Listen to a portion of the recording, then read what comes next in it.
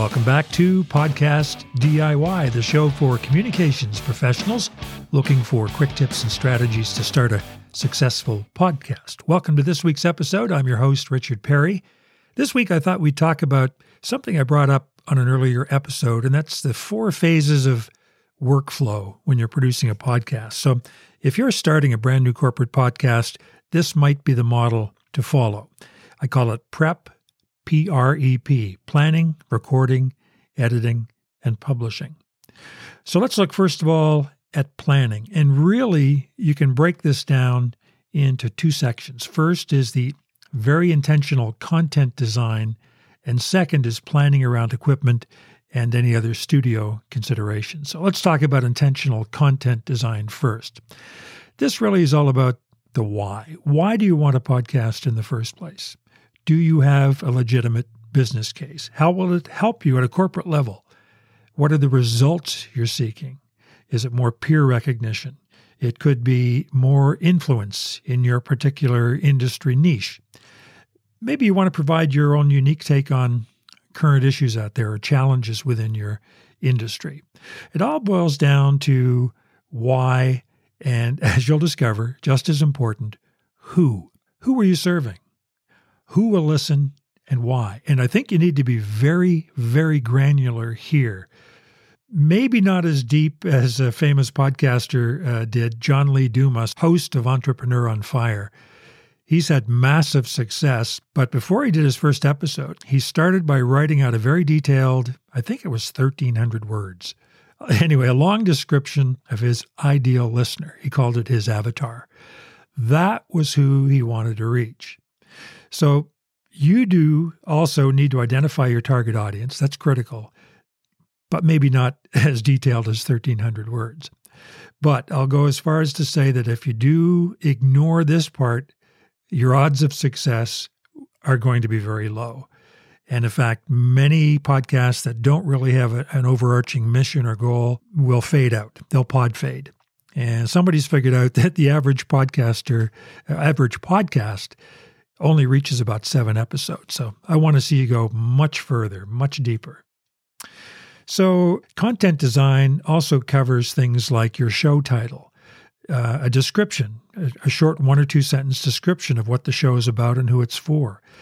Things like frequency. Do you have the capacity to do a weekly show or maybe twice a month? You have to think about things like that. And of course, you want to know your keywords and your messages. Another thing to consider is host selection, whether internal or external. Hosting requires a special skill set, and it might not be for everybody. So you will need to search for the right person to host your show. You'll also need appropriate artwork that displays the look and feel of your podcast. You might have the resources to hire a designer for this, or like me in my case, I've gone on Canva, which is a free online tool. You can do some pretty amazing things with Canva. And the bottom line is you need art that has to be formatted a certain way to meet Apple specifications. And generally, most people put out a 3,000 by 3,000 pixel cover in JPEG or PNG format, 72 DPI. Again, you may have a graphic artist this is second nature to them. But you want that cover art to really complement your brand. If you're a Fortune 500 company out there, you're not likely going to have a very loud or colorful palette with, cartoonish or stock images. You really want to make sure you identify with your corporate brand. So those are some of the content design considerations. Now, the second part of the planning phase is all about the gear and your studio setup. How will you actually produce the show? Now, if it's a one-person recording locally, a basic USB microphone maybe costing $100 and a computer is all you need. If you plan to interview other guests, you might have 2 or 3 microphones around a table in a quiet spot in the office. Now, if you have more than one microphone, they'll need to be what we call XLR microphones, not USB, because computer sound cards really get messed up and confused if you try to have multiple USB mic inputs. So you'll have to get some of those 3-pin XLR mics, and those will have to go through an audio interface, which in non-geek language, it converts the analog signal coming from your voice into digital bits that the computer can work with. I have always liked and used the Scarlett brand of interface. There are many other quality brands out there. And if you have any questions about the whole mic interface thing, I'd be happy to answer them. Just send me a quick note at podcast@richardperry.ca. Setups are very simple and they're easy to budget for. Don't be talked into buying gear that might end up being overkill. You can always upgrade later, but keep it simple when you get started. Okay, phase 2, recording. This is the fun part and pretty simple nowadays. There's absolutely no reason why you can't get a good, clean recording. And that's what listeners want and need nowadays. There are too many well-produced shows out there. And to get a clean recording, you have many options. You can record directly into your smartphone or your tablet. The iOS devices I know have the free Voice Memos app. You can even edit on a device, but it is a lot easier on a computer. There's a piece of software out there now, an app really, Anchor.fm. And if you and a guest both have that app on a smartphone, you can record your conversation.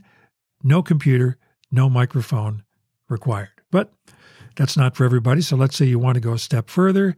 And what if you want to record a guest across the country? Or as I do in my own case, I interview people who are 4 or even 5 time zones away.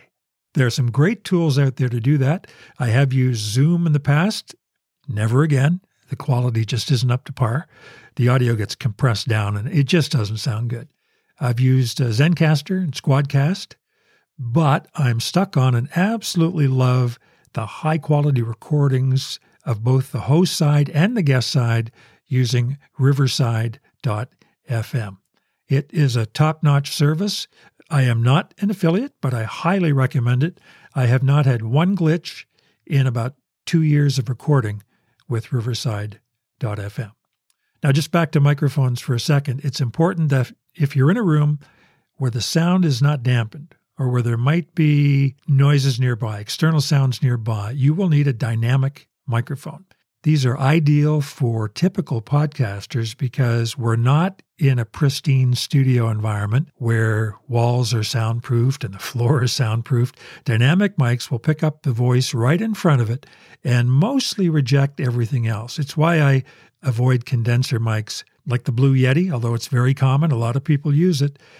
For my liking, it's way too sensitive to paper shuffling, moving hands along a desk, and especially if you have a neighbor just down the street who likes to fire up a lawnmower just as you're in the middle of a recording session, that will be picked up in a condenser microphone.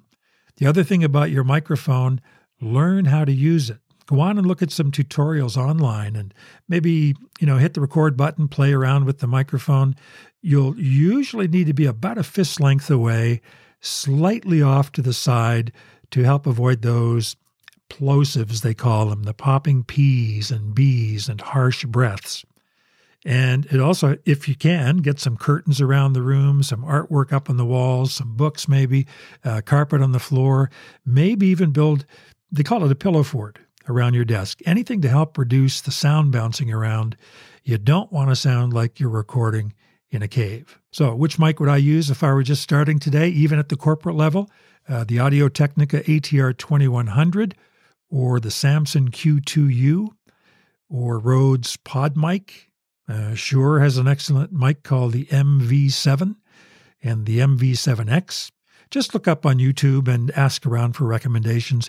You can get a good quality microphone for $100 to $150. There's no need to be spending $600, $700 on a mic as you're starting your show. Okay, on to phase 3, editing. And this is the area that trips a lot of people up, but it really shouldn't. My advice, if you're starting, is to use free, easy-to-learn software such as GarageBand, which is free on all Macs and on iOS devices, or Audacity, which is open source and free for Macs and PCs. Some of the biggest podcasters out there with hundreds of thousands of listeners and millions of downloads still use one of these free programs, GarageBand or Audacity. Now, personally, I'm a fan of Hindenburg. It's designed specifically for podcasters. I started with $95 for Hindenburg Journalist. That was a one-time payment. And I did upgrade recently during a Black Friday sale to their Pro account. So I'm spending more, but I get a few extra functions that I kind of like. But start with Audacity or GarageBand, you'll be just fine. So theme music, where do you find it? Well, of course, you want non-copyrighted theme music, and you can find several sites on the internet. I have always liked going to Audio Jungle, where I have paid $5, $7, $10, really good deals on some quality music that you can use for themes, introductions, closing music, little stingers to separate segments. Those really come in handy. You could also hire somebody on Fiverr, or you could make your own music. But remember, keep the music appropriate to your brand. If you're a Fortune 500 company, you're not going to be starting your show off with some grunge music, right? So the key thing to remember about the whole editing process, in my view, less is more. Keep it simple.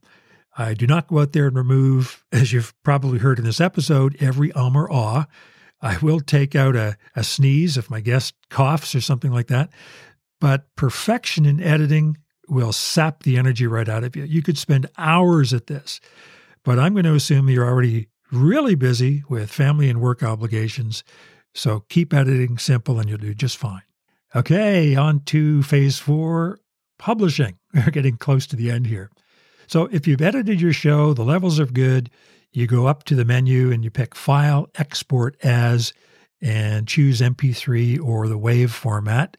Give it an identifiable name and save it somewhere in an organized folder. And bingo, in a few seconds, you've got your show. But you're not really finished. What I would recommend at this point is going to auphonic.com, auphonic.com. That's an online service that will take your audio and clean it up, level it out for you, and give you great sound. It is a fantastic service, and I think it's free for up to 2 hours a month. So let's say you've got a 15-minute show. You could do 8 shows a month at no cost. So that's a great way to go. So I take my finished file from Auphonic and then send it to my host company, which is Buzzsprout. And I do have an affiliate link with Buzzsprout. I'll put that in the show notes. I love Buzzsprout. You can test it for free. If you decide to sign up for a paid plan, you'll get a $20 Amazon gift card. I get a small commission as a thank you. And what I love about this, I pay a ridiculously low price of $12 a month for Buzzsprout. And there are lots of other great services out there like Libsyn, Blueberry, Simplecast, Captivate.fm. What I recommend is pick one and go. Don't spend a whole lot of time trying to sort through the differences. So as you upload to your host, in my case Buzzsprout, you will fill in your episode details, your show title, description, some relevant keywords, but don't stuff it with keywords because Google will penalize you for it. And that's where there should be a team conversation around these kinds of show details because they're important for your show to be found by search engines. Make it easy for Google to find you. What your host will then do, and to me, this is the real magic. The host will send your show to Apple Podcasts, Spotify, Google Podcasts, Amazon, Stitcher, and a long list of other ones if you want. It's easier to do this on some hosts as compared to others, but Buzzsprout makes it ridiculously simple. Just takes a few clicks and boom, you've got global distribution and you're leveraging the credibility of those platforms. So that's the technical side of publishing. It's pretty easy nowadays. Your real work is going to come in promoting your new episodes, and that's where you want to use any and all of your marketing tools to tell the world about your podcast. Apple's not going to do it for you. Google won't. You need to, or somebody else on your team, and teach people where they can find it and how they can subscribe to your show. So let's review the 4 phases of what I call content design for your corporate podcast. 1 is planning, 2 is recording, 3 is editing, and 4 is publishing. Keep it simple. A couple of closing thoughts. Remember, a corporate podcast should be a marathon, not a sprint. Maybe start with a 6 or 7 episode pilot series, and that's really the how phase. You'll be learning how to do it. Avoid comparing yourself with celebrity podcasts or celebrity megastars. You are not in a contest with Kim Kardashian or Michelle Obama. Remember, go back to your business case. Why are you doing this in the first place? Who are you helping? What do they need to hear from you? Avoid selling. Be interesting and helpful to your listener. Check out Dell Technology and their podcast. They might tell you that a podcast is made by Dell Technologies, but that's it. It happens maybe once or twice in the whole series. And the bottom line is to enjoy the podcasting journey. I think you'll be pleasantly surprised at the response you'll get when you get your show out there. So thank you for listening. I hope you enjoyed this series. If you have any questions at all, please send them to me at podcast@richardperry.ca. If you go to my website, there's also a downloadable PDF cheat sheet that covers the basic overview of the 4-step prep planning process. I'm Richard Perry. Thanks for listening. Now, go hit that record button.